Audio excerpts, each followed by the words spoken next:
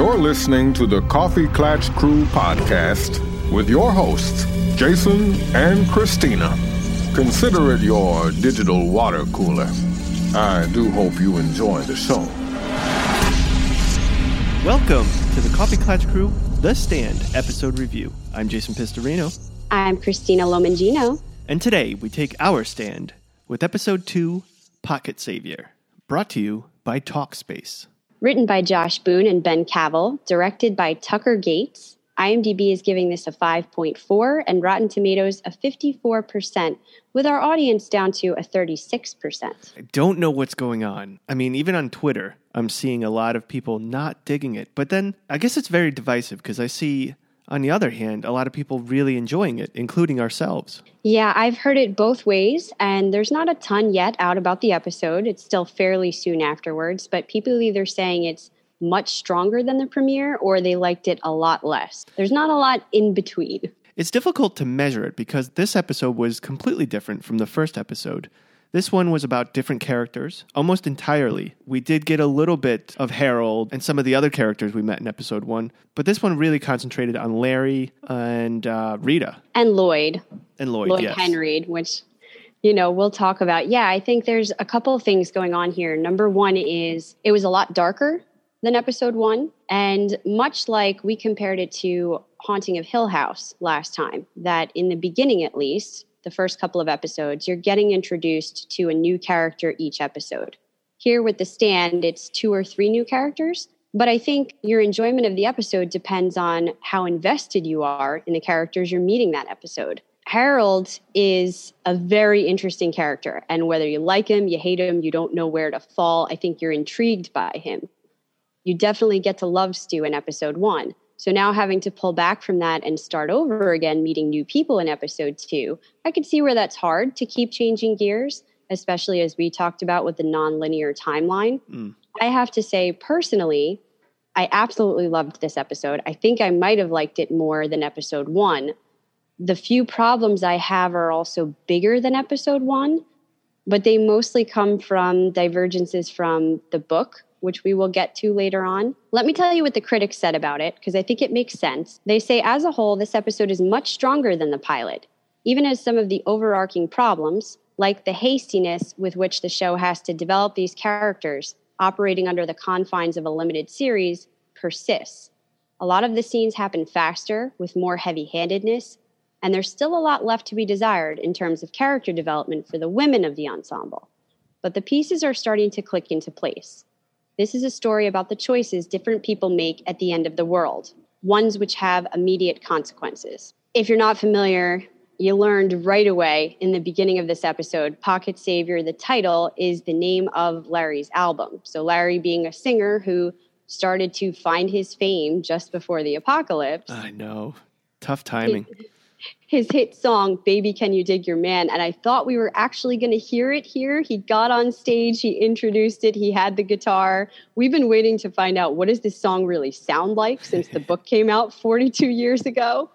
In the audio and the miniseries 94, they hum it a little, they give you a few bars. Many characters are singing it throughout because it's a song that was popular right as the world was ending. Right. But they all sing it differently.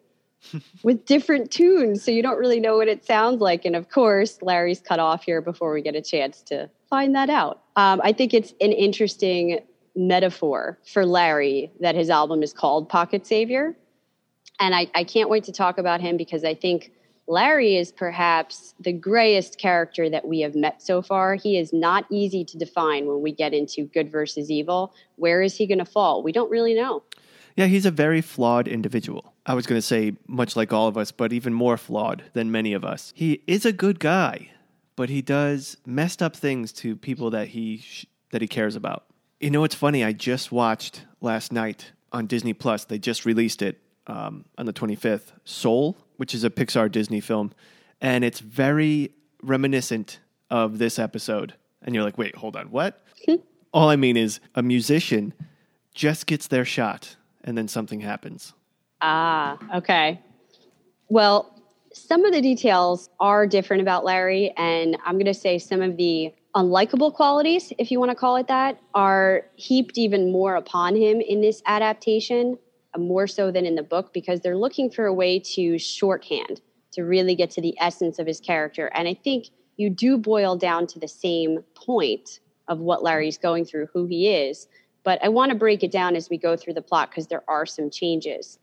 Before we get to that, though, let's talk about some stats and fun facts, and then we'll introduce our new faces and places. We mentioned that the director of this episode is Tucker Gates. He's new for this series, but in the past, he's done X-Files, Lost, Bates Motel, Homeland, a bunch of things. We're also trying to notice the music of the episodes more, what's happening, especially in an episode that is tied in with music notes, and there was a lot. We heard Demon Host early on in the episode.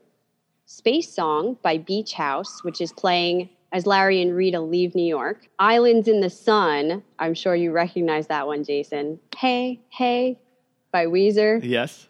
Playing at the shootout with Lloyd Henry in the convenience store. And Brand New Key by Melanie at the end. What did you think of the music here? I liked it. I like the way they're doing music so far in this show. It's a little different, and at times you're like, does that fit? And it does, actually, the more you think about these songs. I like it. I'll tell you what I love this time around. I mentioned missing the guitar music scoring, the very kind of twangy acoustic guitar from the 94 version. Mm-hmm. Well, we're not getting, obviously, that same soundtrack, but we did have a little bit of solo guitar scoring, especially when we got to the Larry scenes, that was very reminiscent of that. And I was happy to hear it. Yeah, I like when creators aren't afraid to at least give a wink to their predecessors. Yeah. And that's exactly what they've been doing. A lot of little winks and little elbow knocks. I also wanted to bring up two quick things from last episode. We mentioned the dreams that our characters are getting when they go into the corn. They meet either Mother Abigail or Flag. How it was a reminder, speaking of nods, of Children of the Corn. Yes. There's actually a reason for that. Now, I wasn't a big Children of the Corn person. I saw the movie many years ago, but wasn't a huge fan. Apparently, Hemingford Home was the setting for that story in King's original novel. Oh. And Hemingford Home being the home here of Mother Abigail. Oh, I see. That's why we're tying them together. It's not just a fun Stephen King Easter egg. It is, but it has a little more meaning. Well, since we're talking about episode 1 and some Easter eggs that we missed, Jordan Hanley via Twitter said, did anyone else notice Harold got a rejection letter from the @cemetery dance in #TheStand? I could not see. Even I watched the episode again. I couldn't see what was written on there. It was very fast.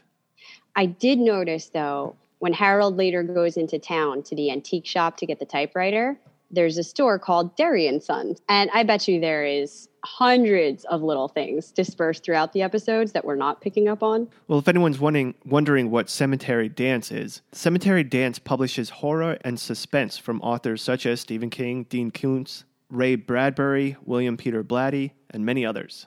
Oh, Koontz. Okay, that's interesting. As we said, we will point some of those out as we see them, but if you notice others that we miss, definitely feel free to write in and let us know. Contact at coffeeclatchcrew.com. Yes, absolutely. Write to us, call us, or tweet us. We'd love to hear from you.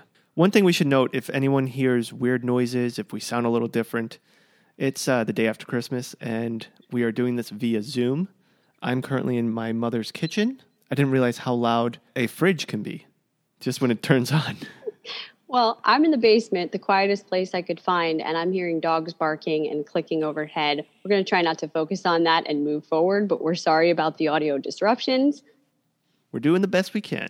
Let's get into new faces and places. We mentioned we got really 3 big new people, but there were quite a few that I want to talk about. First, Larry Underwood. In the 94, played by Adam Storkey, and this time around, Giovanna Depot. In both, Larry's a young, narcissistic singer-songwriter who in the beginning of the story is starting to achieve significant success with his debut single. But they repeatedly point out to us some of his flaws. Mainly in the books, we get this through the point of view of his mother. We don't see a lot of her, Alice, here in this adaptation. But at one point she tells him, "You're a taker, Larry. You came home to me because you knew I had to give. Not to everyone, maybe, but to you." We said in this series, Larry's boiled down to his true essence. He might come off as an even worse guy than the books because of some of the developmental shortcuts, but ultimately it is effective. Larry exists somewhere between good and evil. He's talented and charming, but undeniably selfish and reckless. He wrestles between self-preservation and caretaking. And I think that's really the point. Every time when it comes down to it, am I going to save myself and do what's right for me? Or am I going to stay here against some pretty difficult circumstances and try to help you out? And at least throughout a lot of the beginning in the apocalypse, Larry will choose himself most of the time. I think they're doing a great job showing Larry. First of all, I'm really enjoying Jovan as Larry. I think he's doing a fantastic job. Definitely a strong casting choice there. Something I do anticipate, and we've already seen it, is because of what you said, how Larry is really somewhere in between good and evil. We see that he chose to help Rita, but then once Rita was potentially bringing him back into danger, he said, "You're on your own." That's it, yep. And then he let go of her.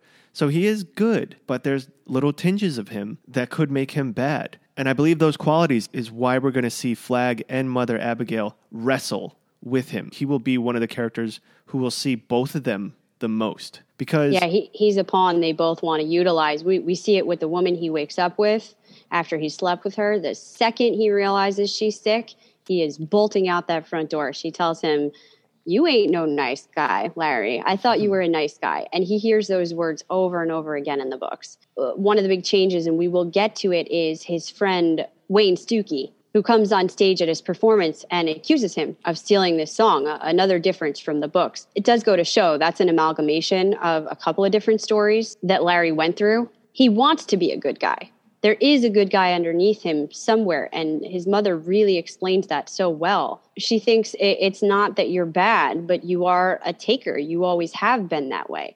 And there's a possibility for you to be more, but I fear that it's going to take some major catastrophic event for that to come out of you. Of course, foreshadowing what's going to happen later. I do think one of the biggest downfalls here is we don't get to see much of Alice Underwood and how he relates to his mother. That was such a strong character development for you to see him through his mother's eyes. Mostly here, I mean, we do see her disapproving a little bit when she's at the show. We see how he responds to her passing away, but that's kind of all Alice gets. You know, it's unfortunate. I kind of wish that this was a multi-seasoned show. And the first season really just involves what's happening before and directly after the virus is released. And then season 2, we could go into the journey to choosing their sides, where they lie, the good or the bad. And then season 3 could be the final stand. That's exactly how the novel was broken up into 3 books. And it was just like that. Book 1 being Captain Trips, the apocalypse, everything breaking down, the end of the world. Book 2 being on the border, them making their journey, gathering up, rebuilding. And book 3, the good versus evil. So that's in essence what you're saying. And it was a lot more linear storytelling. I'm not minding the time jumps. Like we discussed, you're missing something of their journey and then being pulled back and forth between good and evil, because already in this episode, we're opening up with Larry getting to Boulder and Stu telling him, "You're one of the 5 people that's going to be on the Boulder Free Committee. Mother Abigail herself chose you." So while we do feel like he's going to be a pawn between Flag and Abigail, we wonder which side he's going to fall on. We're getting some of those reveals we were nervous about with this type of setup. And I also wish we just had more time, like you, for it to unfold a little more slowly. Yeah, because they show when Flag goes to talk to Larry or woo him, that you can imagine him winning very easily. Flag seems to be trying to use the humans' desires, regrets, and insecurities to woo them to his side. And Larry's got a bundle of all 3 of those. Yeah, and how about the way he responds to Flag in the dream, right? He sees his name on those Vegas lights. Yes. He's got his guitar. He starts singing right away. This is great. In fact, he doesn't see Mother Abigail till the very end, her face just sort of in shadow. I would think he's leaning more towards Flag's side at this point if we use the dreams as a measurement. Unfortunately, the journey does show us a little bit of him coming more over to the side of the good in Boulder. So I do wonder if those are giveaways. I'm still not sure based on how this is laying out. It looked like Flag was about to win, And that's when you saw Mother Abigail use that drama of her cane, slamming her cane down and almost, I guess you would say, blocking Flag. Next up, we had Nadine Cross, who were still just getting small pieces. And I won't get too much into this, but I was a little nervous, episode 1, that Franny's character was suffering from the way it was being portrayed here. We weren't getting to see enough of her. I figured, well, this isn't really her episode. But I feel the same thing is happening here with Nadine. In the 94 version, she was played by Laura San Giacomo. Here, she's played by Amber Heard. In both, she is a teacher at a private school in New Hampshire.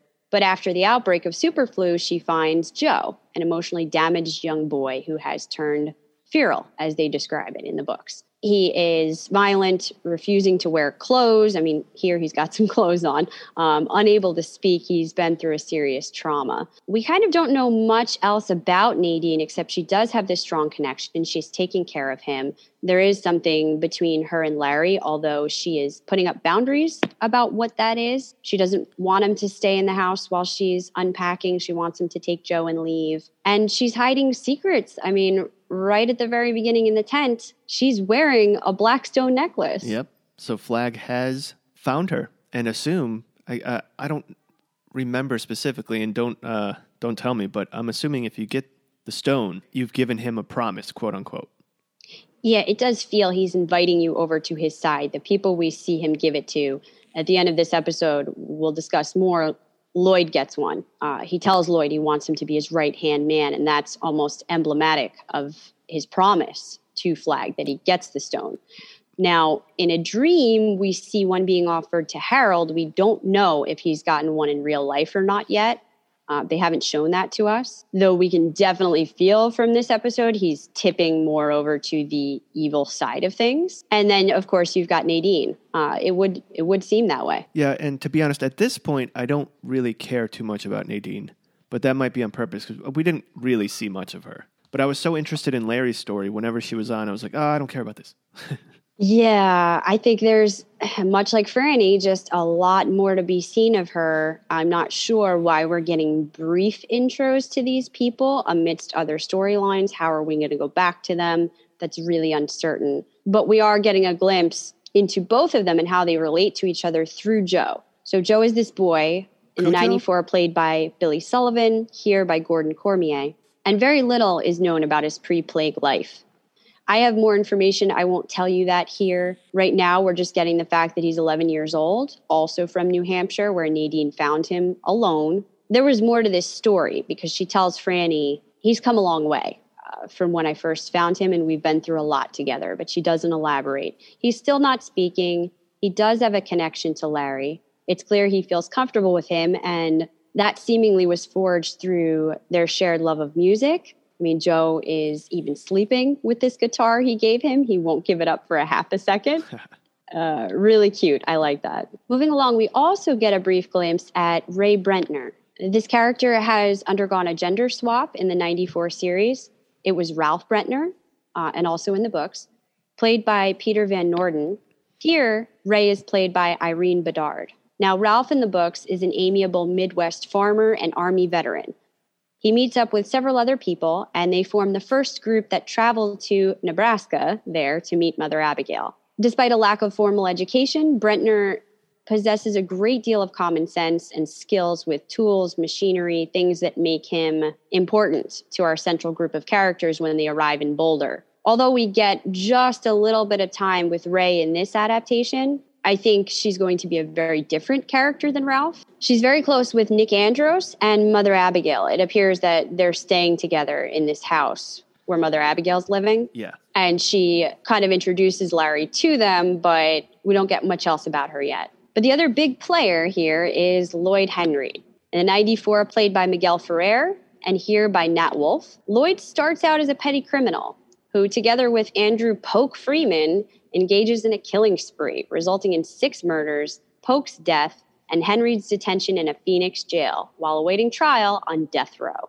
What'd you think about Lloyd? I think I'm going to love to hate him, to be honest with you. He's an idiot, and this is just guessing, but I don't think he was really too bad until circumstances happened against him, and then he just flipped, and he's like, that's it, I'm totally bad. I don't care.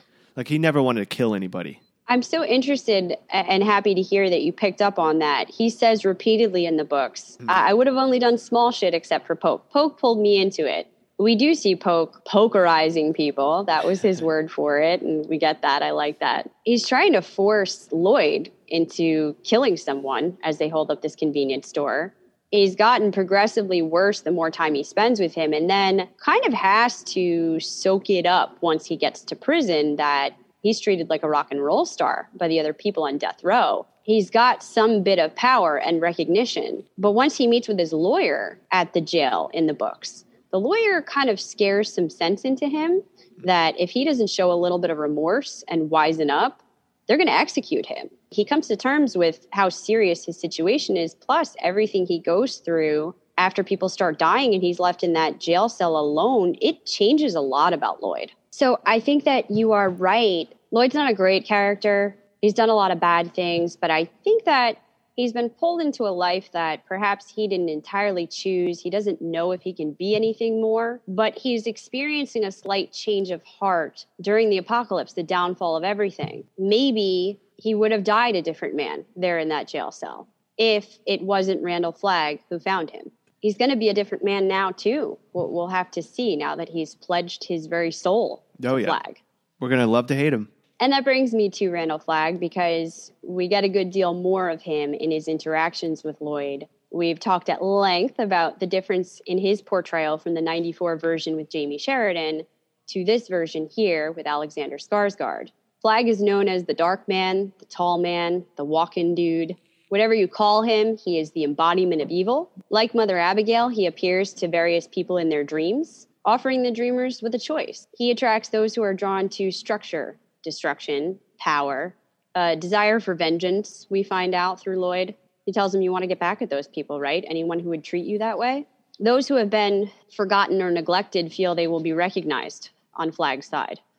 Well, there's a lot to talk about here, so why don't we get to our crow's eye view? We're going to break up the plot as we did last time to make it a little easier to digest. First, we'll talk about events from the past with Larry and Rita, Lloyd and Flagg, and then what's going on in the present time at Boulder. So we open back to 5 months earlier in New York City, where we meet Larry Underwood, backstage before his performance, drinking and doing drugs right away. He's doing lines of coke. He's yelling at Stacy outside of his door who wants him to play this gig, but his band members are sick, so he doesn't want to go on alone. He comes outside to confront his mother, who is not happy with his behavior. I mean, in about 10 seconds, you kind of get to know who Larry is. Then he comes on stage, and he's about to start playing solo, reluctantly, but he's going to do it, until a man arrives in the crowd and starts harassing him. Wayne Stuckey, who accuses Larry of stealing from him when they live together, and then attacks him, leading to a fight on stage. I'm wondering if the actor can't sing, because, whenever there's a moment where they could have him do anything. Are they just afraid now, after all this time, to take a stand on how does Baby Can You Dig Your Man sound? Probably, because no matter what you do, someone's going to be upset. Yeah. But I do notice that Larry has very good stage presence. And they did do a good job of making me believe that he is, or was definitely, on the precipice of being a star, and he has some talent. When he's cracking the jokes, you guys have the guts to come out, even though you have the sniffles. Yeah, us New Yorkers, right? We're New York tough. And then as Wayne is arguing with him, you can see Wayne is really sick. I was surprised that he lived as long as he did in this episode, because he looked like he was on the end of it already in the bar. I think he's living at this point by sheer willpower of revenge. He wants retribution from Larry. And I think the beats in those scenes were very well done. They got you involved really quick, right from the tension you feel as soon as you see Larry in the backstage doing the coke and drinking, to him on stage where he's like, is there security here? Hello? Yeah, and you're right. He is charming. He's able to bring the audience immediately in, but they don't have that with his mother, and I think you could have seen that when he greets her outside. He lies to her. This is something he does often. I was just having a drink backstage. Yeah. She's like, 1 drink? Yeah. But all the talks that he has with her in the books, she knows what he's been up to. In the novels, he was living in California. That's where he got his big break. What happened was He got a little bit of fame, a little bit of money when that first album reached top of the charts, Baby Can You Dig Your Man? And it went right to his head. He started a huge party at his beach house. Tons of people came, and it got completely out of hand. The drugs were flowing for 4 days long. He had no idea the bill he was racking up. People breaking things in the house, ordering food, thousands and thousands of dollars. And Wayne was actually sort of a friend who was at this party and seeing how people were leeching on him. And he takes the time to pull him aside and say, I know you're too high to figure out what's going on, but these people are taking advantage of you and you need to get out or you're going to be in trouble. You got to go somewhere else, lay low for a while, let this thing settle. And so that's when he decides to go back home to New York City for a bit and see his mother. But she, despite his lies, knows immediately what he's up to because this is Larry's character. This is who he is. He can try to charm her all he wants. Did you hear my new song, Mom? I'm going to be rich and famous soon. I'm doing really well. And she's like, no, you came here because you're in trouble. What's going on? Well, that night, Larry dreams he's in the desert. As we mentioned, he sees Flag with the Vegas lights. He hears the sounds of creatures in the darkness. I don't know, could be weasels, could be snakes. And Flag appears, flashing in and out a pool of green light. He awakes next to a woman he realizes quickly is very sick and runs out of the apartment at the sight of her as she throws things at him, yelling he's not a nice guy. Outside, he receives a call from Bellevue Hospital about his mother, and he heads there to find the entire place, including the hallways, a wreck with stretchers of people, sick and dying from the superflu, body bags piled up in the back hall. These are the scenes both in the book and here. I know we saw the CDC last time, but the plague is becoming real to me now. It's a lot scarier, the reality of what people are going through. Oh, yeah. It's helpless. There's nothing you can do. To the point where the hospital sends her home so that she can die in her own home. She doesn't even send her home. They've left her out in the hallway. They don't have lists anymore. They don't know who is where. It's sort of like when Larry talks to the nurse, whatever, man, figure it out. Do what you want to do. Nobody cares if he just puts her in a wheelchair and takes her home because there's nothing they can do. That's Larry's decision. At least I can get her back to her apartment, be with her. As he arrives there, he sees Wayne has showed up, yelling at him that he stole his song. But he manages to get his mom upstairs and into bed. You know what? That was a good tension moment because you don't know what Wayne is going to do because it's believable that he'll just shoot at this point, even though Larry's mother's right there. And he's pointing the gun and Larry's saying, you know, let me just get my mom upstairs and then I'll come back down. And I felt like any second now he's going to start shooting. Yeah, I wondered why Larry doesn't seem too concerned about that. Maybe because he knows Wayne from before. Yeah, I think so. And Wayne probably knows his mother. And he's just so preoccupied with his mother in this moment. He sits with her as she lies there dying, and he manages to get just one sentence out before she goes. He says, I'm sorry I'm such a fuck-up, Mom. And I thought that was really heavy. He might understand this is going to be the last thing he says to her. Yeah. And that's what he wants to do, apologize for what he's turned into. Afterwards, he returns outside to find Wayne dying. And what does he do? Because this is a highlight of Larry. I know you're keeping drugs somewhere, man. Let me get you some. At least take the edge off. You'll feel better. But no, what he wants is to steal them for himself. Yep. He goes into Wayne's trunk and finds a huge duffel bag packed with drugs, takes it, and leaves. He makes his way to Central Park where he passes out on a bench. And the next morning, he gets up and he hears gunshots in the distance. And the monster shouter. Monsters are coming. Monsters on the way. He also encounters the man in a hospital gown, who, it turns out, his lifelong ambition is to run around Yankee Stadium stark naked and jerk off on home plate. That was a funny character. I love that. Larry says, I'm not judging you, man. You do your thing. I love when he starts walking away, you hear the gunfire again, and the way the guy just falls onto the ground and the chips go everywhere. It was great. Oh, Larry's thinking to himself, though, I'm just going to go this way, maybe find somebody normal. I like the way this episode shows us. It's not just going to be heroes who are left after the apocalypse. We said in episode 1, we might get some people who are just bad and agents of anarchy like Cobb. We're also going to get some people who are just wacky, like this man who thinks, well, we can do whatever we want now. Isn't this great? Someone like the monster shouter running around in the background, warning people. And then Larry finds somebody else, a well-dressed woman sitting on a park bench who offers him a seat. She introduces herself as Rita Blakemore and tells him, "You're very pleasant to be around, and it's wonderful you're not crazy." Rita Blakemore was a character from the books, a pretty important one, but one that we didn't see in the 94 adaptation, as they sort of rolled her in with someone else. But here she's played by Heather Graham. She's described in the books as a wealthy, middle-aged Manhattanite who lived a pampered life and quickly showed she was not ready for the post-apocalyptic world, resulting in tension between her and Larry. So she is described very differently there as somebody who can't deal with this new reality. As a brief example, when they decide to set out and leave the city later on, Larry's packing up all the stuff they're going to need. They head out, they're walking many, many blocks, 30, 40 blocks, before Rita stops and she starts hobbling a little bit. And he finally notices she's wearing some ridiculously expensive pair of open-toed sandals, like that you would put on to go to a nice restaurant. Nothing that you could walk in an escape plan out of the city. She's got blisters all over. Her feet are bleeding. And he yells at her. He's so angry because this was one of many examples that he's going to have to really take care of her and look out for her. And he doesn't want that responsibility. Rita's shown to be very different here.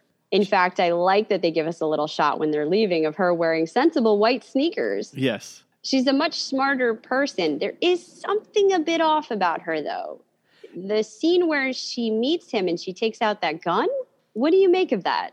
At that point, I was still trying to figure out what kind of character she was, and I thought, for sure, she's a little off. But then as we got to know her, I did see, okay, she's very wealthy. That's a nice place.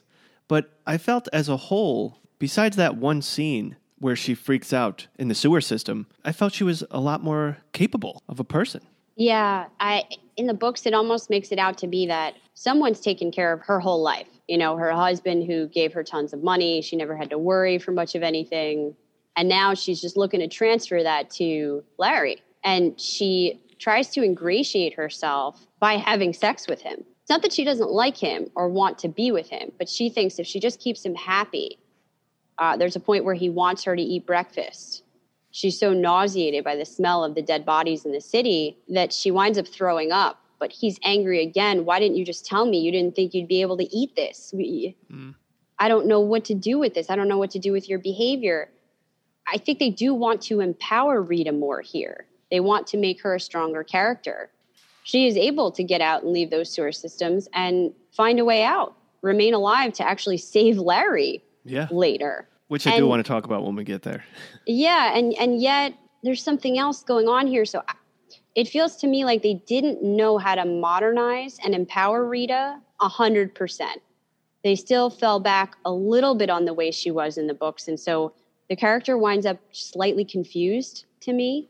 I agree. But anyway, here they agree to stick together. Larry shows Rita what he used to do before the super flu. You know, he shows her a billboard and his name's on it. He thinks he wanted his mother to see this because maybe it would have made her proud of him. As they're standing there and he kisses Rita, we see in the background this disturbing shot. There's a dead horse in the street and a crow is pecking out its eyeball.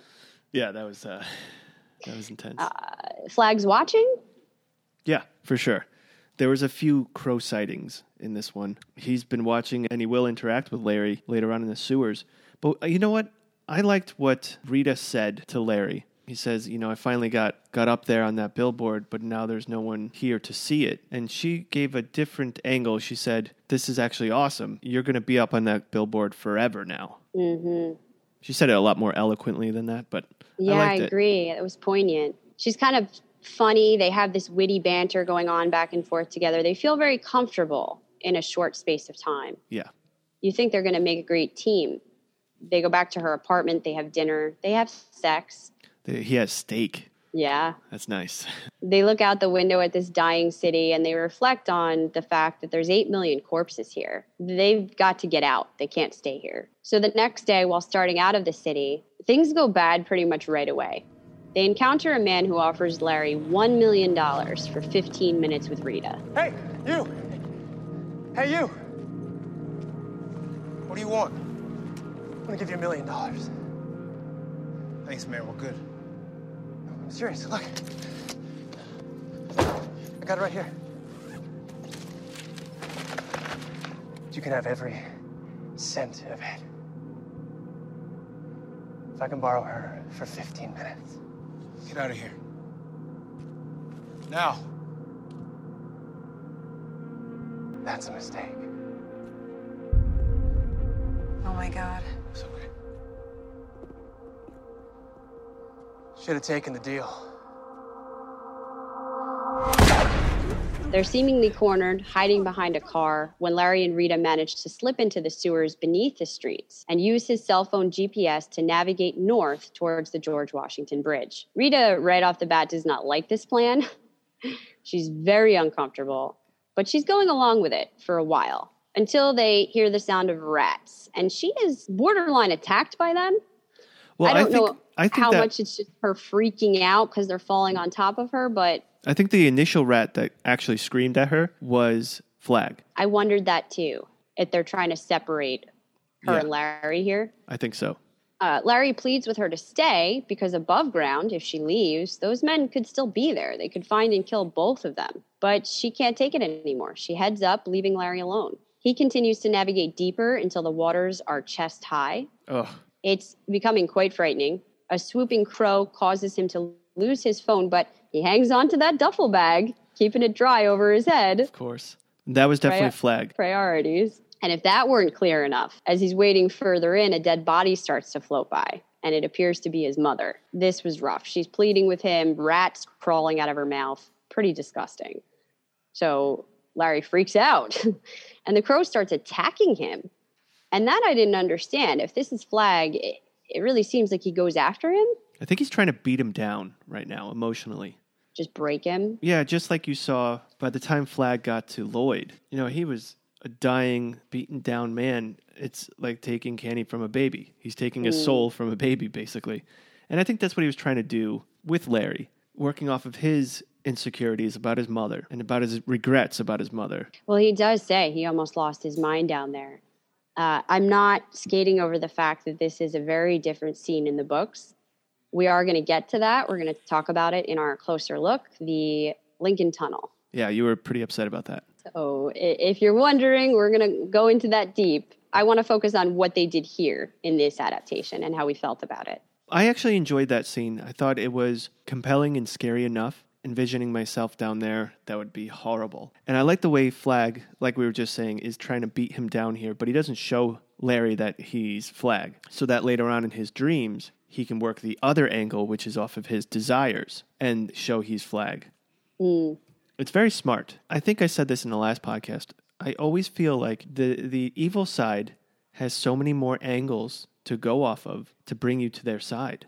Mother Abigail, we've barely seen. And that's got to be on purpose. Yeah, and I like that there is an almost visual depiction of the types of evil they're encountering. You know, on the streets, you have the regular, quote unquote, human evil. What people might be like at the end of the world, we talked about. There's going to be some out there who would kill you.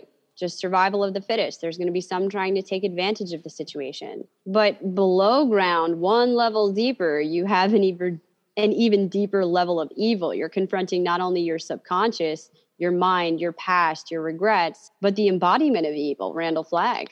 I do enjoy this. Had I not read the books or seen the 94, I would have thought it's a good shorthand for Larry. I think, again, it's very confused for Rita. She's very strong and capable. She freaks out because of a couple of rats, but she's okay to go up and face these people who want to maybe rape, torture, kill her. Who knows? She's willing to leave Larry if that's what she has to do because she's strong.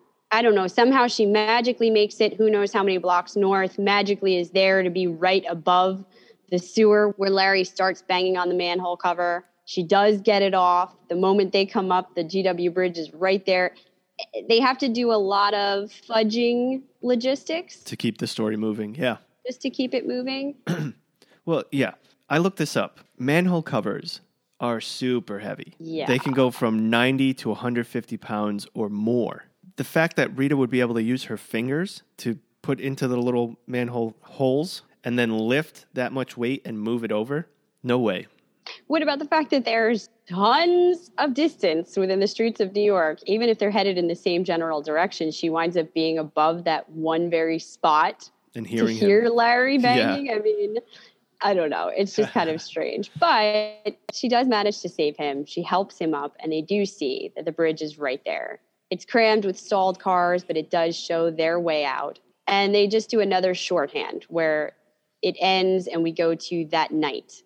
They've made it past and they're camping under an overpass with a tent. Rita sadly shares with Larry that she thinks being alive when everyone else is dead is like being the last people to leave a party. Stupid and worthless. This is the biggest problem I had, the scene here. She doesn't even really explain. What we've seen so far is she's struggling, but she's strong and she's also a survivor. She was willing to do it on her own. We don't know what her life was like before this, but she's found Larry and they get along pretty well. They have hope now. They're out of the city. Her analogy, her metaphor to leaving a party is a bit bizarre, and she doesn't tell him anything more. She lets him go to bed. She stays up drinking, and then we see her swallow a bottle full of pills as she looks out at the rain. I assume she dies.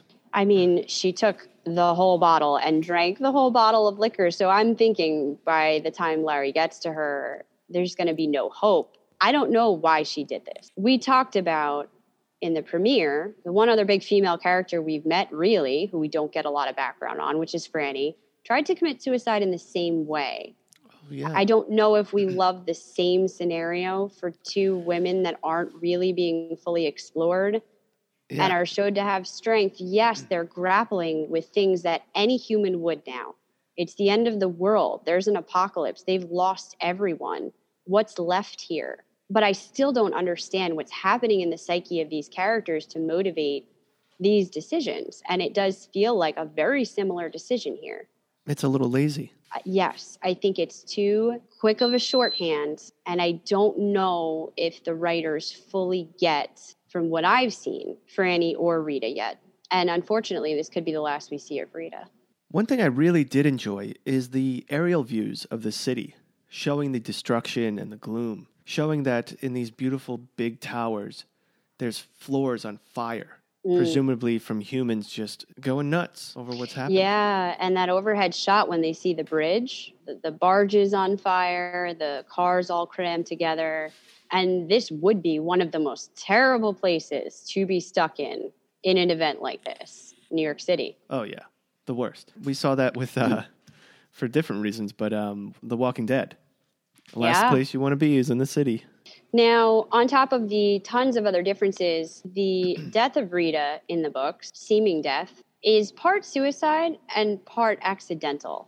It's Rita who's addicted to pills from very early on. She has a bottle, as Larry describes it, of uppers, downers, everything in between, some to help her wake up, some to calm down her anxiety. He assumes she's been taking them since before the world ends, but now she's just doubling down. Anytime she feels anything, she takes another one to get her through. He's very worried about what could happen, but he figures this is her thing, and she probably knows what she's doing. She's been taking them forever. He mentions his concerns once, but then backs off. This night here together, she maybe just takes a few too many, maybe mixes two and doesn't realize it. We don't entirely know, but it's suggested that it could be in part an accidental overdose. As we said, we don't really know what the end of that is going to be. Maybe we'll see next episode. But let's shift gears and talk about our other big character beats from the past, and that's with Lloyd Henreid. This episode is brought to you by Talkspace. If you're feeling overwhelmed right now, well, then you're a human being. There's a lot to be anxious about. After all, currently, we're all full-time workers, housekeepers, teachers, babysitters in our own homes. We're trying to keep everyone in their normal routines along with our own. But I'm good, Chris, because I'm still working out every day, go for walks, do push-ups. Well, that's not the only part of the routine, Jason. I'm not just talking about physical health. It's not easy to prioritize yourself, but your mental health and well-being also plays a critical role, especially in showing up as your best self for others. Well, Talkspace is making therapy affordable and accessible for all, because we all need extra support to feel our best. Talkspace has thousands of licensed therapists trained in over 40 specialties, including anxiety, depression, relationship issues. No matter what, they will help you find the right therapist to achieve your goals. Talkspace has over 1 million users, Instead of waiting for an appointment, you can send unlimited messages to your therapist 24/7, and they'll engage with you daily. They offer services including initial assessment, psychiatry, and couples therapy. And all this is at a fraction of the cost of in-person therapy. Plus, Talkspace covers 40 million people for online therapy through their insurance or employer insurance. So find out if you're eligible at Talkspace.com/insurance. Well, for my day job, when I'm not podcasting, I actually am a therapist, so I can tell you these are really important factors. The ability for you to connect with your therapist 24/7, to send text messages. Let's say you have an appointment with your therapist on Tuesday, but something really big happens in your life on Wednesday. It's going to be difficult to have to wait till the next week to speak with them. Talkspace makes this a lot easier. Plus, if you're worried about it being online, Talkspace is secure and private, using the latest encryption technology, and they're compliant with HIPAA regulations, meaning your information stays secure and confidential. Talking to friends and loved ones is important, especially during this time, but it's different from talking to a licensed therapist who has the expertise and knowledge to help offer you guidance. And Talkspace gives us that support we need at an affordable price. Here's the best part. As a CKC listener, you get $100 off your first month with Talkspace. To match with a licensed therapist today, go to Talkspace.com or download the app. Make sure to use the code CKC to get $100 off your first month and show your support for the show. That's Talkspace.com, promo code CKC. Take care of your mental health with Talkspace. In maximum security prison, we see Lloyd being brought in, welcomed as a star, put into a cell with a roommate, Trask, who informs him that Lloyd's antics have actually put the superflu outbreak back on page 2 of the news. That's crazy. We get a flashback even further to Lloyd holding up this convenience store with Poke. The federal agencies after them. As we said, Poke shoots a hostage and then tries to bully Lloyd into killing the clerk at gunpoint. Before he can, an officer hiding in the back of the store comes out and shoots Poke in the face, leading to a massive shootout. I don't know how, but that kind of was humorous. It was. It was, even in the books. So you see that Poke gets shot, and it's really gross right in the side of the face. But he doesn't die immediately. And so in the novels, he's going, "Shot me, Lloyd. They shot me. Look out." And it just the whole thing. I mean, they're both kind of stupid. They don't really know what they're doing. Yeah, they're introducing themselves. Yeah. And Lloyd is much the same way when he arrives here. It starts to turn darker when he sees guards wheeling out sick and dead bodies. Trask, his roommate, becomes sick. But the guards ignore Lloyd's pleas to move him to a cell with a healthy inmate, or at least bring him some water. They leave him there to die. Yeah, he says, "You got water," and points Right to in the your toilet. toilet. And then takes the snot from the dead person and throws it onto Lloyd's face. Ugh. Cop killer, he calls him. Oh, so gross. We see it getting worse. There's clips of the prison deteriorating with burning ashes falling from the cells above. And sometime later, Lloyd hears a lone man down the hall calling out, "Mother?"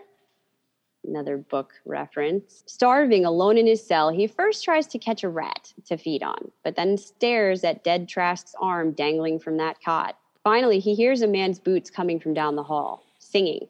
He stops outside of Lloyd's cell and kneels by his door. He introduces himself as Randall Flagg. Lloyd admits that he's been imprisoned there for at least a week, and Flagg deduces he survived by eating his roommate. I also like, again, slightly humorous, the depiction here is great. Lloyd saying, "I don't know how that happened. Must have been somebody else that ate Trask's leg. It wasn't me." Flagg says, "I don't know. That one looks a little thinner than that one." He says, "They look about the same to me." We saw this clip a couple of weeks ago. We put it on Twitter. That's why you guys should follow us at CKC Podcast. So it wasn't a surprise to me, but I still enjoyed the clip. I don't know if I like Skarsgård singing, though. That I was like, I've had enough of that. I know. I think they're trying to bring in some small parts of the Jamie Sheridan depiction of Flagg, where he was that, as we said, a critic called it almost rockabilly demon. Yeah. All in denim, cheesy smiley face pin that moves, singing these weird songs. It's hard to describe. I don't think they want to totally move out of that. So that's their attempt at incorporating it. But as a whole, I still believe Skarsgård's going to be a great Randall Flagg. I think he has the ability to be scary, to be charming. Before we even talk about Flagg, before he shows up, I found myself thinking, and I thought this was very well done, what if you were stuck in a cell when you know everyone is dead and you can't get out and you have no food? Can you imagine? And you have no way of killing yourself either. This goes on for quite a while in the books, and you really start to feel bad for Lloyd because he has saved up a little bit of food from beforehand, kind of seeing what might be inevitably coming. Okay. And after everything goes wrong, he's trying so hard to ration it, but he's starving. He winds up going through all of it. He does have water from the toilet, so he knows he won't die, which is almost worse. How long is it going to take a man to starve to death? 3 and weeks, he's thinking about a time when he was a boy, and he begged his father to get a pet rabbit. The dad didn't want to, but eventually relented and said, "You've got to take care of it." And he loved it for a while. He pet it. He played with it every day. And then he forgot about it. He forgot it in the barn, forgot to feed it for a couple of days, came out and found the rabbit had died, and before his death had chewed on his own paws. Oh. They were all kind of messed up. And as a boy, Lloyd wondered, well, he must have tried to scratch his way out of the cage to get out. That's what happened to him. But even in his little boy's mind, some part of him wondered if in the extremity of his starvation, he had actually chewed off his own feet in an attempt to survive. And there's some subconscious part of Lloyd that is thinking, I might have to do the same thing, continually looking. And it's not his roommate in the books. It's the cell next to him, but the man's leg is close enough that he thinks he can pull it over and get to it. And he waits many days. He does get a rat before he finally has to go to the worst thing possible. And he's almost had to block it from his mind because he can't think about it consciously, what he's had to do in this situation to survive. No, thank you. I, too, love the interaction when Flag finally shows up. The first thing, really, Lloyd says is, I don't think you're real. Oh, I'm real, baby. I'm real. Well, if you're real, then you must be the devil. That's not a very nice thing to say, Lloyd. This must be incredibly strong, radiating off of Flag. Lloyd isn't the smartest man in the world. And it's then that Flag holds the black stone out in his hand. Well, it's a key at first. A key that he offers Lloyd, the key to get out of the prison, the key to all the doors that are locked, that those key holders hold, right? Isn't that what you want to get even to be one of those people? So that's the emblem. It turns to a stone. And he offers to let him out in exchange for a deal. It occurs to me before I open this door and we go looking for dinner that there's a couple of things we ought to get straight between us. Sure. You're a beautiful fella. I'm gonna make you my right-hand man, Lloyd. You'll be St. Peter at the pearly gates. How about that? Would you like that? I'd like that. And you'd like to get even with the people who left you in here? Yeah. And not just them, but anybody who would do a thing like that. The kind of people who look at a man like you as garbage. Yeah. I ain't fucking garbage. You're not garbage, Lloyd. I ain't fucking garbage. We're gonna go far. It's a good time for people like us. Yeah. Everything's starting up. Now all I need is your word.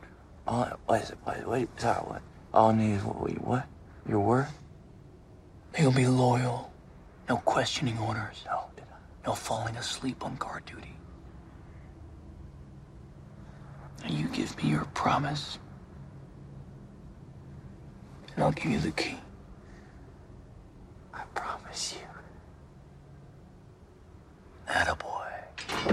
And the two walk out of the prison arm in arm, with Flag saying, I believe this is the beginning of a beautiful friendship. So Flag clearly and definitively has one man, at least, his right-hand man, on his side now. Last, let's head over to Boulder and see what's happening in present day. We start off at an abandoned hardware store where Larry heats up a grill, cooks for a group of people. They're camping inside tents, staying the night on their way to Boulder. They're all in a caravan together.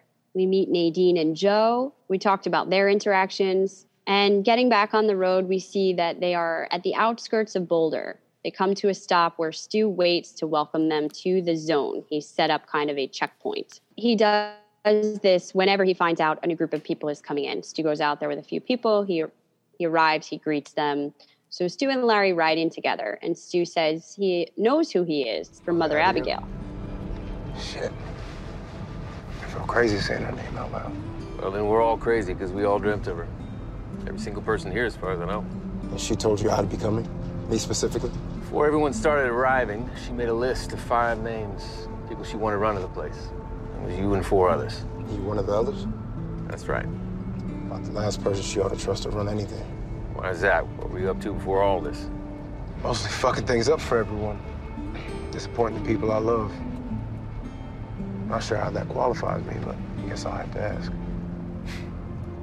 What? Well, I asked the exact same question the first time I met her. She said, all God's seen fit to show me is the who. Up to you to sort out the how. It's just hard to believe that this is all real, you know? Well, you traveled 2,000 miles to meet her. You must have believed a little. To be honest, at the beginning, I think I was mostly just following Harold. Harold? Harold Lauder. That's who I figured you were when we first saw him. Ah, okay. Well, sorry to disappoint you. But he's here, though, right? Harold, he made it? Yep, he made it. He's here. Yeah, I ought to see him. And what about that girl he was with, Frances Goldsmith? Franny. That's right. Yeah, she's here, too. Can we get her here?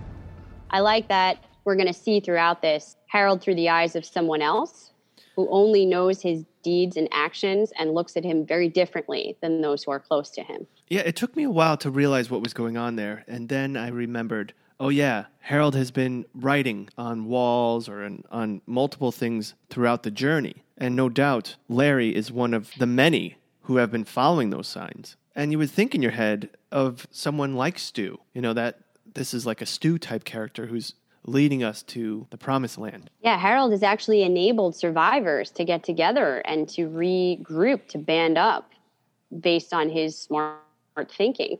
There's way more to it in the books that Larry doesn't know how to lead a group of people in the beginning. He doesn't want that responsibility. He didn't even want to have to take care of Rita, feel responsible for her, and yet he finds himself doing it again and again. He doesn't know quite how or why he's put into this leadership position.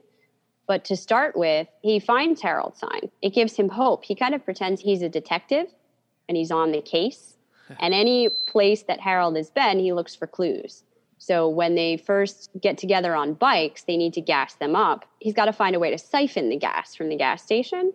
And he starts to see all these things left behind of how Harold must have done it to get in there and to get the gas. And the way he knows it's Harold is every place he's been, he finds an empty Payday candy bar wrapper. And that is one of Harold's weaknesses in the books for this specific kind of candy. Gets him into a lot of trouble, but Larry keeps following those clues and telling himself, what would Harold do? And that's how he gets himself out of the situation and leads his people. By the time he gets to Boulder, he's looked at Harold as a kind of savior. He's this incredibly intelligent, smart man who's led his group of people here, and Larry wants to meet him. He wants to know who he is. He also believes Harold must be together with Franny based on the signs that he's seen of both of their names together. So he's put together this picture in his head that is really not like reality. And Stu and Franny are very surprised the way he talks about him. Can't wait to meet this guy, Harold. He's so great. I gotta see him. Tell me his address. I brought him some gifts to thank him. Anyway, first, Stu takes Larry into town to show him around. We see cars, tents, people everywhere in the streets. We learn that most of them are staying in the college because the generators are up and running there and they can be together. They've begun to try to make this little society. The house is marked with X's or those they've already cleared out of the dead to try to make this livable. And Stu tells him that some of the people he sees are waiting to see Mother Abigail, while others just want to stay close to her. Understandable. Yeah, she comes out on her porch every day for 2 hours just to greet new arrivals. And Ray Brentner says it's dangerous being a prophet, especially during times of upheaval. She's a prophet? Well, I guess that's not up to me to decide. Stu begs off. He's got to leave to take care of more tasks. He tells Larry they all have a lot of responsibility here. This is important work they're doing. And he leaves him with Ray to meet Nick Andros and Mother Abigail. Meanwhile, elsewhere in the zone, Franny shows Nadine around. Before we go on, and I know this might come back later, but I was really interested in seeing a conversation with Mother Abigail and Larry. And the fact They that leave you on a cliffhanger. Yeah, we do go back to Larry later on after the conversation. So at least in this episode, we're not going to get it. I guess it's okay. I don't know how I feel about that. I'm so curious on how Whoopi's going to do her, how Whoopi's going to portray her, that I'm like, bring it on already. I want to have an opinion. Yeah, is it making it worse building up the suspense like this? Yeah. Come sing me a song, Larry. Oh, that's right. They were like, well, we can't have him sing. So. Yeah, that's true. Meanwhile, elsewhere in the zone, Franny shows Nadine around. She explains that while most of the people are up at the college, some are already in houses, but they haven't gotten the power back on in the town yet. She tries communicating with Joe through sign language, but he doesn't respond. Nadine thinks trauma will do that, and they've been through a lot. She tells Franny she used to be a teacher, and Franny thinks they'll have need of that here, and wonders if Nadine will take responsibility for Joe, essentially be his mother. And Nadine agrees. After being shown their new house, Larry offers to stay for a while, stay on the couch for a few nights, help her get settled, but she declines. And she wonders what the old woman told Larry, but he says he's not supposed to say anything. All right, here's the deal. We already know that she has the Devil's Rock, I guess you would say, Devil's Stone, which means that she's made a deal, which says to me that she's a spy. And the only reason why she said yes in regards to taking Joe on is to keep up the good appearance and stay there longer to do exactly what she's trying to do there, which is try to find out more about Mother Abigail, what she's planning. So, Larry, what did Mother Abigail say to you? And then in her head, so that I can go back tonight in my dream and tell Flag. Yeah, I think that's probably a good summary of her thought process. We don't see a lot here. We do get a really big tip-off when Franny's talking about, well, we all found this place because of the dreams we had of Mother Abigail. You're having them too, right? And Nadine's like, oh, yeah, I get dreams, but seems like she gets dreams of a different nature. Another weird thing, after Nadine sends Joe off with Larry, she stays back at the house and she hears banging sounds coming from a box in the living room. We see it's labeled planchette. I don't know if they couldn't use the words Ouija board, but essentially it is a Ouija board, and something's going on with it. They leave us on another cliffhanger. We don't quite get to see what's happening. Ooh. Now, this wasn't in the 94 version, so I'm not giving a spoiler, but maybe that's the way they can communicate with Flag. I do know the backstory from the novel, so I'm not going to say anything about that, but you're right. They didn't include it in the 94, so I'm happy to see that we might get some of that here. Dear Flag, please use smaller words because it takes forever for the letters to go to each other. Just answer yes or no. Yeah, it's a lot easier. Just say yes or no. Our last scene in Boulder, Larry finds Harold's house, goes to introduce himself, and tells Harold about following him across the country whenever he was in a tough spot, asking himself what would Harold do. In fact, he brought him some presents to thank him. The presents include some of those candy bars in the books. Harold seems genuinely touched here. I don't know about you, but his face actually returns to something that looks normal. Yeah. He's so delighted to hear the way that Larry views him and the impact that he's had on other people, somebody recognizing that he's smart and he has something to contribute. It's the same way he looked at those from the burial committee who were thanking him for doing such a hard task, welcoming him into the group. Yeah, I think Harold could be a good guy. His insecurities, his desires is to be liked, is to be wanted, is to be needed. And at that very moment, he's getting that until Larry brings up Franny. Changes real quick. You see Harold's face transform, and in fact, Joe steps back in reaction to it. Yes, he does. He reads it like a book. But I believe the entire time when they were walking up to that house, Joe already had reservations about this guy. Maybe because he's a child and he's more open to these things, more susceptible to feeling these things. But he feels like Harold is not a good guy. He doesn't want to go there. And he does notice that face real quick, where it seems Larry doesn't pick up on it at all. In fact, when Harold tells him, oh, Franny doesn't live here, Larry immediately says, I understand. I was with someone on the road too, and it didn't work out either. We should have a drink sometime and talk about it. He apologizes for Joe not talking or saying hello, explaining he's been through a lot, and Harold says we all have. And that's where we leave it for now. Now, something to note, and we didn't go in the same order as the show did, but both episodes ended with Flag. I don't know if you noticed that. Yeah, I think he's seemingly coming out on top right now. It's a good time for people like them, as he tells Lloyd.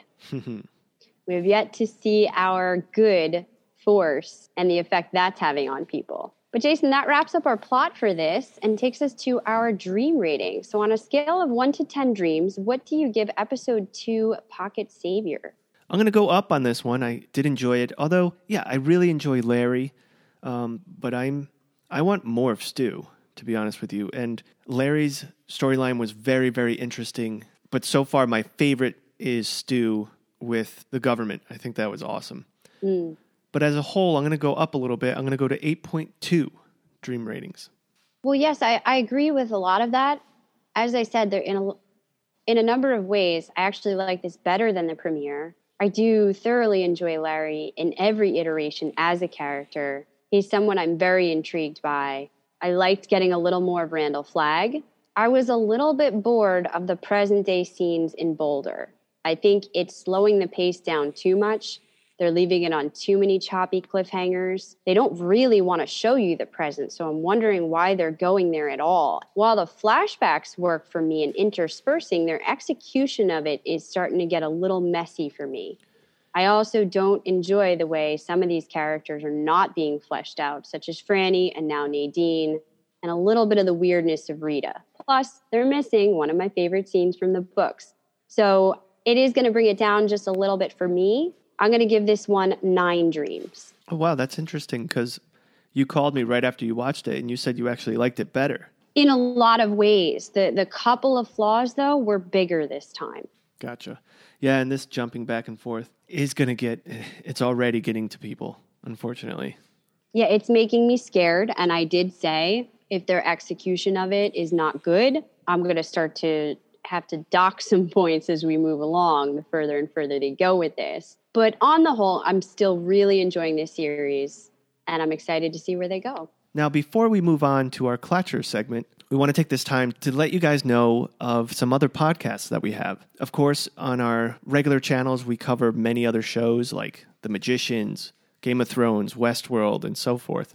And you can always check those out at coffeeclatchcrew.com. But we also have our Patreon, where we deliver 3 fantastic podcasts a month. They range from our movie reviews, which our Clatchers vote on.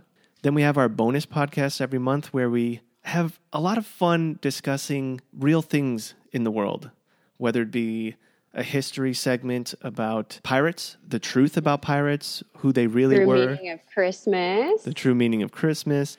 This month we'll be doing a look back at 2020, not just about COVID, but about other things that we might have forgotten. Any kind of deep dive topic that you might want to hear more about. We look more into it. We talk about it. What are your dogs thinking? What's the psychology behind animals? What are the top best post-apocalyptic movies? Who are the best villains in different movies? I mean, we've covered a bunch of different things. That's why we call it a bonus. We get to just have fun. And then we have our coffee break episodes, which are more interactive. We give you a word of the month, fun facts, what's happening that month. And we do brief reviews of other things that we're watching in TV and movies that we don't cover in full format on these channels. It's a short breakdown, the synopsis, who's in it, what network can you find it on, and what rating do we give it. And it's a coffee rating. And you can actually get an overview right now. Go to coffeeclatchcrew.com, click on Patreon, what we're watching. We have a whole page that shows you our mini reviews. And on any tier, you have the chance to be entered into a raffle each month and win a free item of CKC gear. That's 3 different tiers. You're bound to find one that's right for you. So go see what's happening at coffeeclatchcrew.com, click on our Patreon page, and check out all the additional content. You get more content from us, plus you know that you're helping Christine and myself to continue to provide podcasts. Now to our most valuable stand, where every week via Twitter, at CKC Podcast, we ask our Clatchers, who is your MVS? For episode 2, we gave you Larry Underwood, Rita Blakemore, Randall Flagg, and Lloyd Henreid. Coming in at 4th place with only 7% was Rita. Yeah, we talked about how Rita didn't get a ton here. Her character maybe was a little bit confused, and potentially we could be losing her by the end of the episode. So as far as who took the most valuable stand, that's kind of understandable. Coming in 3rd place with 14% was Lloyd Henreid. Well, Lloyd had to survive through some pretty terrible things. He is not a great guy. We might feel bad for him, but by the end of the episode, he takes his stand on the side of Randall Flagg. the first official stand that we got to see visually for Flag. And he did provide some comic relief earlier in the episode. He's going to be a love-to-hate character. And in second place, with 29%, is Randall Flagg. He's winning so far, guys. We knew that would happen. Evil is always winning in the beginning, and the good have to overcome. He's a tall drink of water. You're a beautiful man, as Lloyd said. But coming in first place, with 50%, is Larry Underwood. This was his episode. Absolutely. He's a very interesting character. He is probably the most fleshed out so far in this show. He has a lot of flaws, but he also has a lot of greatness behind him. And I believe that Mother Abigail sees a lot in this character. Yeah, can he find it? Can he channel it? Will the end of the world be the catastrophic event to bring out the Larry that Alice thought he always could be? I think the gray is quite intriguing. And the Clatchers agree. Kirk said no question it would be Larry. He got the whole episode and the love scene. But Kirk would also like to write in the old man in the park because he's going to live out Jay's fantasy. Thank you, Kirk. And Brian says, not able to watch before you record, so I asked a good buddy of mine who has already watched it, and he said I should vote for Larry, so I did. Thanks, Jason, for the recommendation.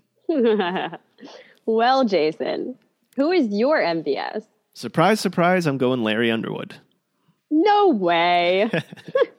For all the reasons we've already stated. I mean, he is a compelling character. And in the end, he will kill the devil by playing on his guitar and finally sing the song. Well, I'm going to have to be boring and agree with you. I did like getting more of Randall Flagg, but I don't think this is his MVS. I think this one has to go to Larry. Well, that's going to wrap it up for our coverage of episode 2, except for our spoiler section. We are going to get more into that tunnel change from the novels. It wasn't the sewer system there, and some other changes from the books. And quickly, I'd like to thank two of our Clatchers who have left us a review on iTunes.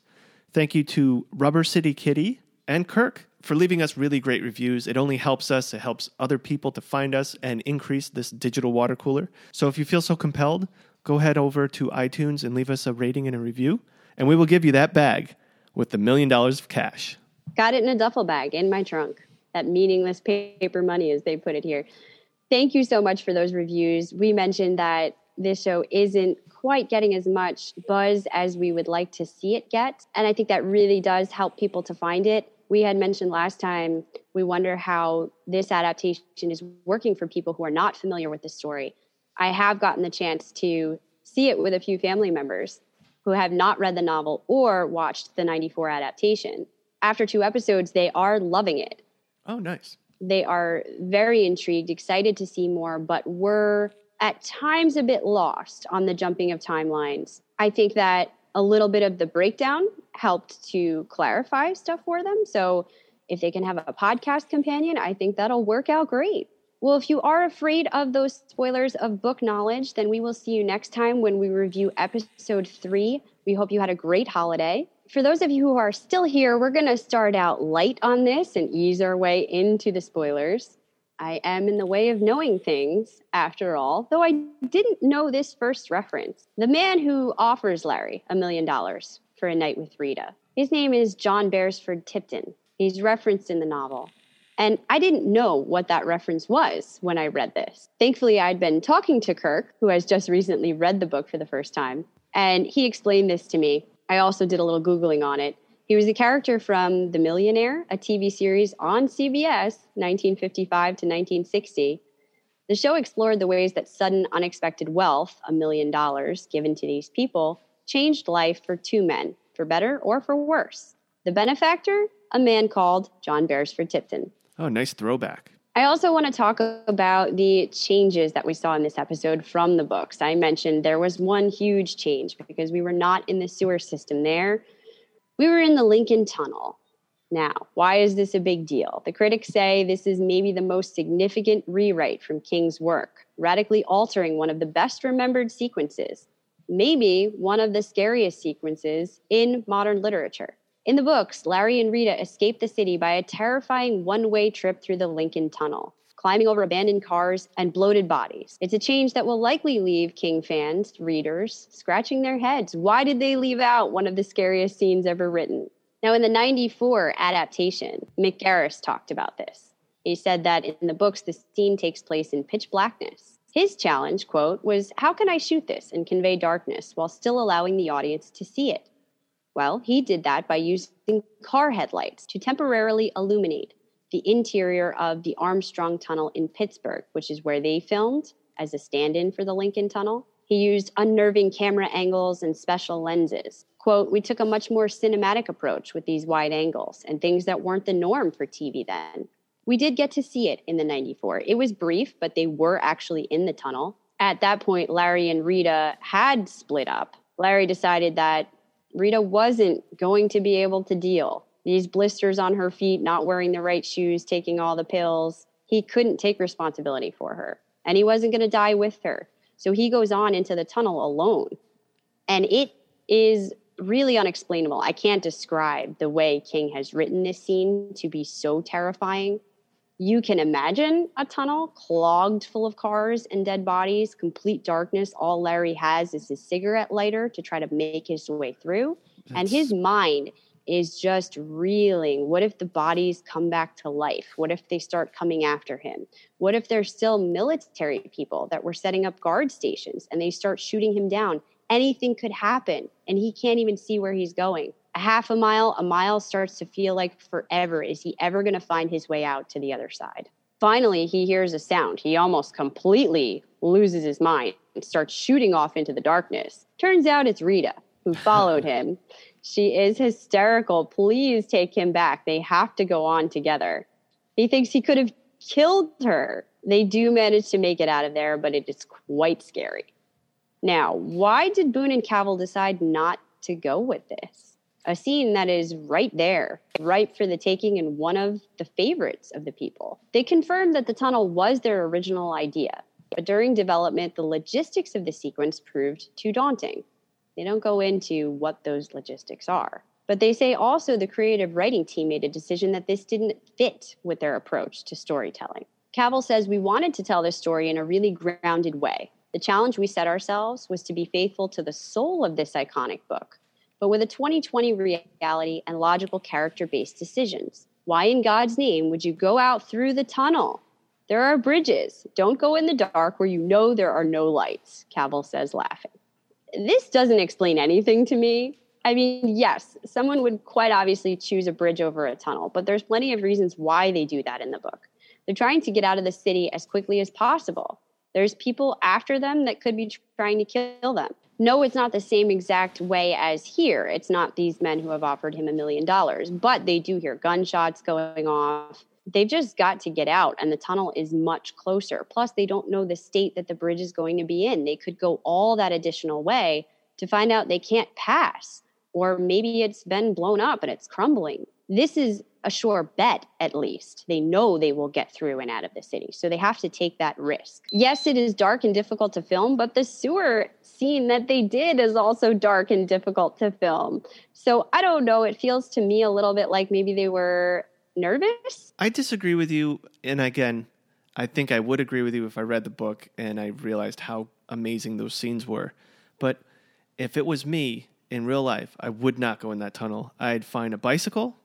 I'd ride my bike to a bridge. What if that meant you had to go miles and miles of additional way where there could be people out there looking to kill you, and there's a possibility you get to the bridge and you can't pass it? I would still try that first. Really? Yeah. See, I struggled with myself, but I thought if the escape is right here, this is going to be hard, but guaranteed, even if I get to the bridge and standing, that's not going to be easy either. I think I would just feel the need to get out. This is a way out, and it's right before me. Everyone's dead. It's horrible. It's terrifying. It's going to be your worst nightmare, but you can probably get through, and then you're on the other side. I guess it does depend on how you look at things and what you would do if put in that situation. And I don't think this version of it is bad. I think they do give us some of the elements in that sewer system that we would see in the tunnel. I think it's completely acceptable shorthand. And if you've never read the book, I think it works fine. Yeah, I think it played well enough. We also discussed, though, that there was a bunch of other changes from the book. The fact that Larry is still performing and he's in New York City here, not coming from California to escape the leeches that came with the rising fame. The fact that he potentially stole his hit song from Wayne Stuckey here. I can believe it with what we know of Larry. Yeah, I think that change makes sense to tell us what's going on here. The fact that Larry really was an addict here. I don't know quite how I feel about that or where it's going to go, but this is obviously an ongoing problem for him still. The monster shouter. Is that different? Just slightly. I like that they included it. He had a little bit of a bigger role in the books. They actually came upon his dead body while leaving the city, Larry and Rita. It was an indicator for them that there were still bad living people out there because he'd been stabbed by someone else, a survivor. But notably, I guess, the biggest thing in the 94 series, this brief part was played by Kareem Abdul-Jabbar. That's right, yes. So more memorable. And we talked a lot about how Rita's character was different, that Larry takes more of those pieces onto his character, as well as their relationship together, his efforts to change, the fact that he tries to be there, tries to be what she needs, but ultimately determines that he fails. He gets fed up with her. He leaves her. Even after they come back together, she winds up having this overdose in the end. And he thinks to himself, well, I can't take on that responsibility. I'm not good. Look at what I did here. But lastly, the Boulder Free Committee is smaller in this adaptation. We see it's 5 people in this series, Stu mentions. It will be Stu and Larry and 3 others that we're not sure of. But actually, it was 7 people in the books. Curious. I think that there's going to be some other characters that perhaps this adaptation decides not to include just because there's so many people. Yeah, not enough time. And I definitely get that. I'm eager to see who those other 3 people will be. But that's all I've got for you this time, Jason, except we know episode 3 will be titled Blank Pages next week. Any thoughts on Blank Pages? I'm drawing a blank. Any final thoughts on Pocket Savior? No, I really enjoyed it, even though I felt like it dropped on Christmas Eve. It was the worst time for us because we were leaving, but we got it done, and I enjoyed the episode. I'm very excited for what's to come. I want to meet Trash Can Man. I want to see when Flag, if and when we get to see the evil side of him. I want to see that final episode where Stephen King and his son basically rewrite the ending. We'll write a new coda anyways, yeah. I mean, it feels like it will be more of an epilogue, which we already got an epilogue in the books. We got what felt like 3 epilogues, so I'm not sure where that's going to go, but I too am excited for that. I think, who am I next excited to see? I mean, Nick Andros, we only got the briefest of glimpses here. I'm really eager to see how both Andros and Tom Cullen will be handled in this adaptation. What if we find out that these 5 people are actually the adults from It? This whole time, It the clown, who is making up this whole storyline for them as a scary moment. Well, some people do think that It might exist in the same cosmic evil universe as Randall Flagg. That's right, yes. So, you know. Never know. So Blank Pages up next. We look forward to reviewing that with all of you. And until next week, you come see me anytime. Be sure to subscribe to our podcast. Follow us on Twitter and Instagram at CKC Podcast. And if you'd like to support Jason and Christina and would love even more content, including bonus casts and movie reviews, join our Patreon at patreon.com/CKC Podcast. This round is on me. Please